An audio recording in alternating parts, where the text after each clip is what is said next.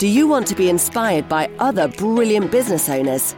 Find out how and why they set their brilliant businesses up. Discover some of the triumphs and struggles they faced along the way. If so, then you are in the right place. Welcome to the Brilliant Businesses Podcast. We interview business owners to find out their story and journey as to how they set their businesses up.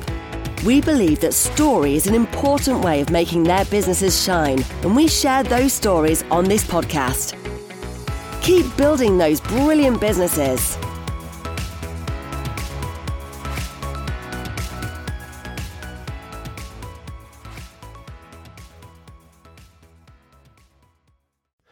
So good afternoon, everyone. Welcome to a Brilliant Businesses podcast. My name is Nick Bryant, and this is a bit of a celebration today because this is my 50th podcast. So a big thank you to all the people that have been on my show over the last year or so.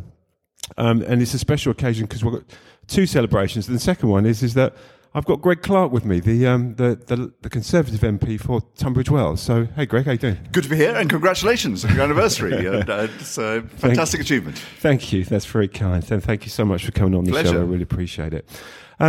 As I explained earlier, with Brilliant Businesses, we try and get behind the person and how they got to where they are. So really interested for me and all our listeners to hear about your journey, Greg, and how you got to where you are. So take it away. Well, business was quite important, small business in particular.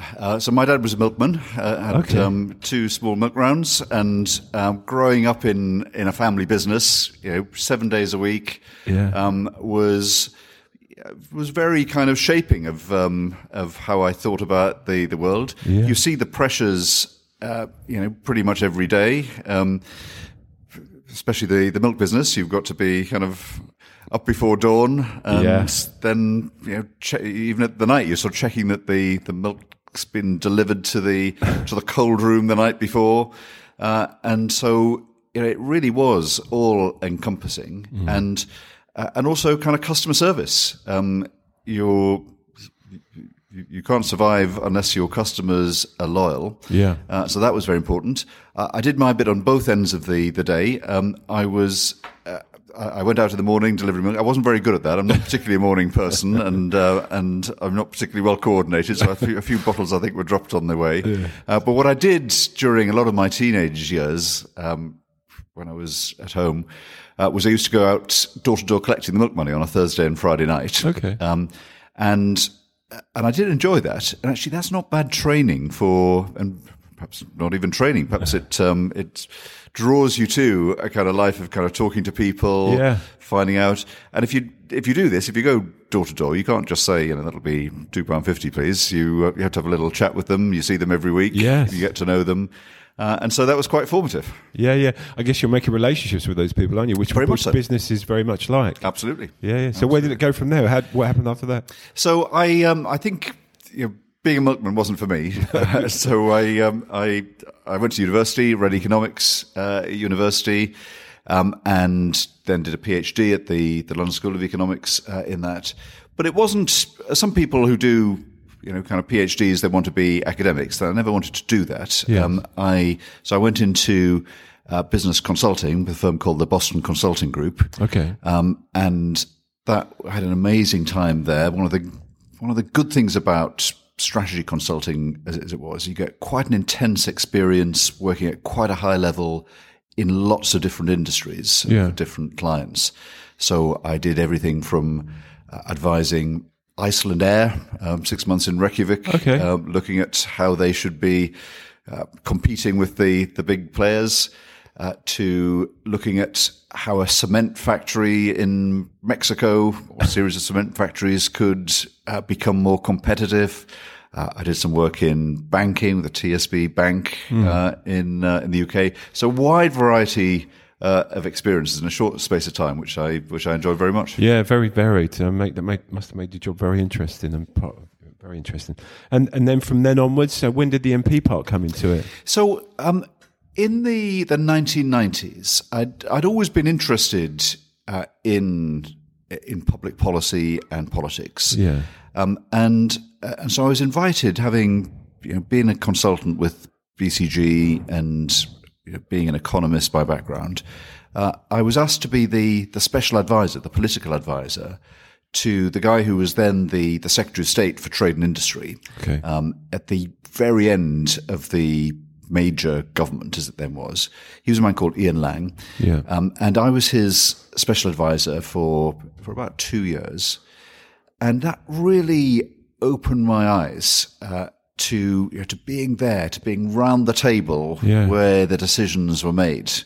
If anyone knows the musical Hamilton, they'll know there's a famous song in that, the room where it happened. Okay. And it was the same. I could see that interested in making a difference to policy, making a difference to people and the world, if that doesn't sound too highfalutin. Yeah.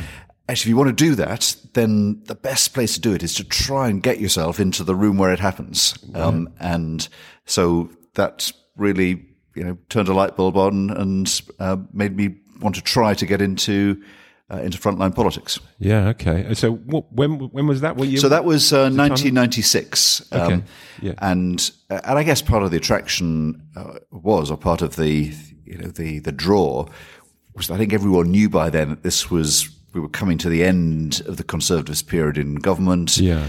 Tony Blair had just been elected leader of the Labour Party, and I thought this was probably the last chance to have that experience, and so I grabbed it, and I was very pleased I did, because it gave me an insight that I wouldn't have been able to have otherwise. Yeah. Let's talk about Tunbridge Wells, because we all love Tunbridge Wells. This is what this channel is about the local community, and everyone has suffered through lockdown. Of course they have, but how do you think Tunbridge Wells is getting through it post-lockdown now, through maybe obviously the businesses, the hospitality sector and the retail sector? Tell me what you think about that. I think we're bouncing back extraordinarily well, and just in terms of the town. I mean, everyone listening to this knows what a kind of lively, almost kind of festive place Tunbridge Wells is. There are always people about, summer nights with the jazz and the pantiles, Sunday mornings, people having coffee there, a lot of buzz in the town. And during lockdown, just to walk around the town and see, sometimes literally the kind of shutters up, the emptiness, was quite shocking. It's still kind of appalling to remember it. And so that, we did suffer badly in that. And as you say, we've got a lot of hospitality businesses, retail businesses. It was partly talking to those businesses in the very early days. There was a real sense of panic and almost desperation. You'll remember those times. And that was one of the things that sent me to Parliament to say, we can't have this happen. We need to get people through it.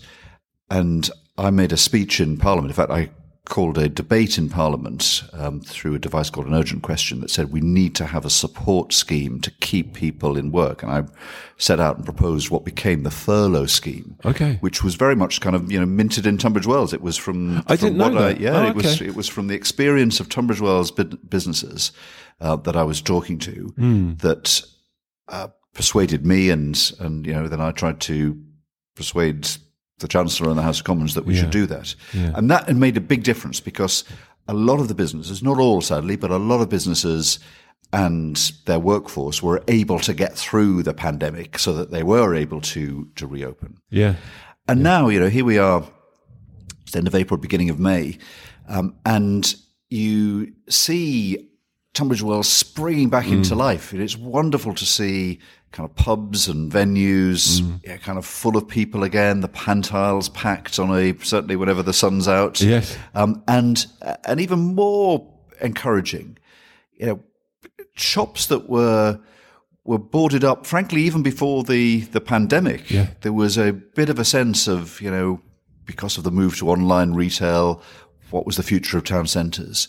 You go to the pantiles now. People tell me there's now a waiting list for anyone that wants a property there. Yes, if you take the journey up from the pantiles up through the High Street is really booming. New openings there the whole time.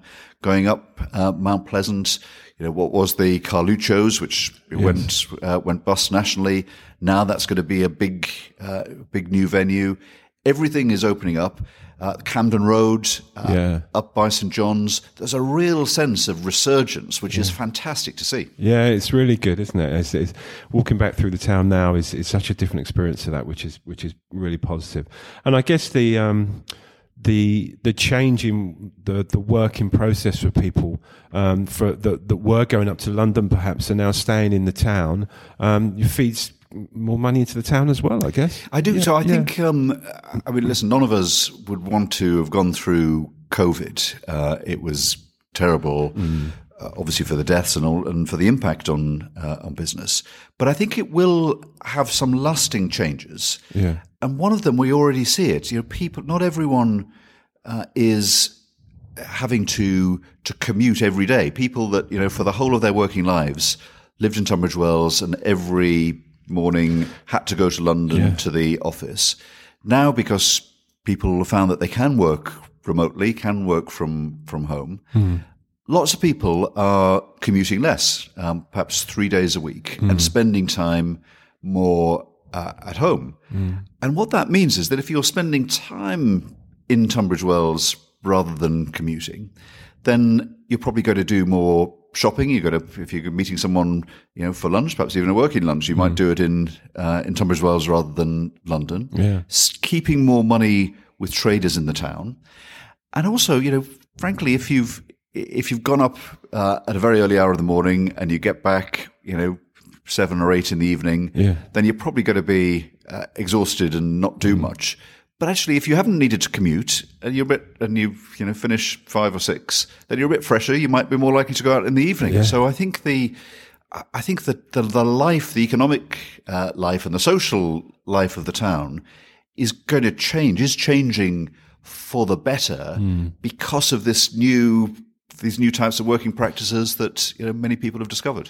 Yeah, we're turning a positive spin on it, aren't we? Which is the right thing to do, of course. But it has actually turned out positive in the end, which is really great. In this respect, there are some businesses, and not everyone can do that. If you work in, we obviously have kind of local hospitals, but I know people commute up and work in London hospitals, for example. Yeah. They can't do that from home. So I'm conscious that not everyone can do it, and there are other pressures. But I do see, and I think you do see it in these openings that we're having, that we've really turned the corner, and there's positive momentum now in Tunbridge Wells, whereas even before the pandemic, people were a bit worried about the future of the town. Yeah.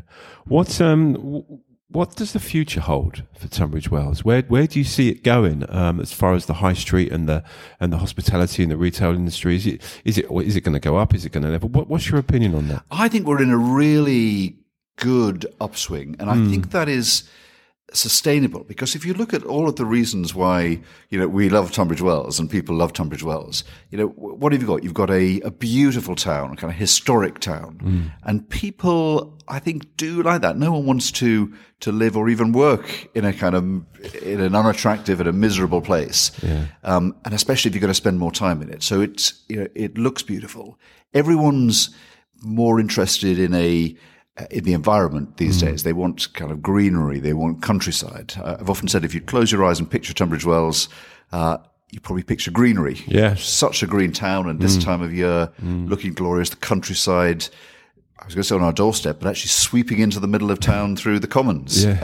So we've got that. We've got good businesses, good opportunities for people to work, not just in retail and hospitality, although that's very lively, lots more independents coming in, but also, as you know, people in the services industry, people in supplying services to businesses and to the public. Good education, good access to London. So I think I don't think this is a flash in the pan. I think this is something that people can see and is solidly based. So I'm really very bullish about the future prospects, the long-term prospects of Tunbridge Wells. Yeah, people are proud, aren't they, to say they're from here? Yeah, exactly. Myself, when I'm out and about and I'm in another town and I say where I'm from, they see Tunbridge Wells, they say, "Oh, that's meant to be really nice there." Exactly, it is, absolutely, it is. And that's really good, isn't it? And it's a proper town. It's a town with a reputation. I mean, there are places. I sometimes feel a bit sorry for my colleagues whose the name of the constituency is something south, something northeast, and something like that, and it's not a proper place. It's just a kind of carved up constituency. Whereas to introduce myself and to be called as the Member of Parliament for Tunbridge Wells, I've always been very proud of that. Yeah, that's nice. You should be. You're doing a great job.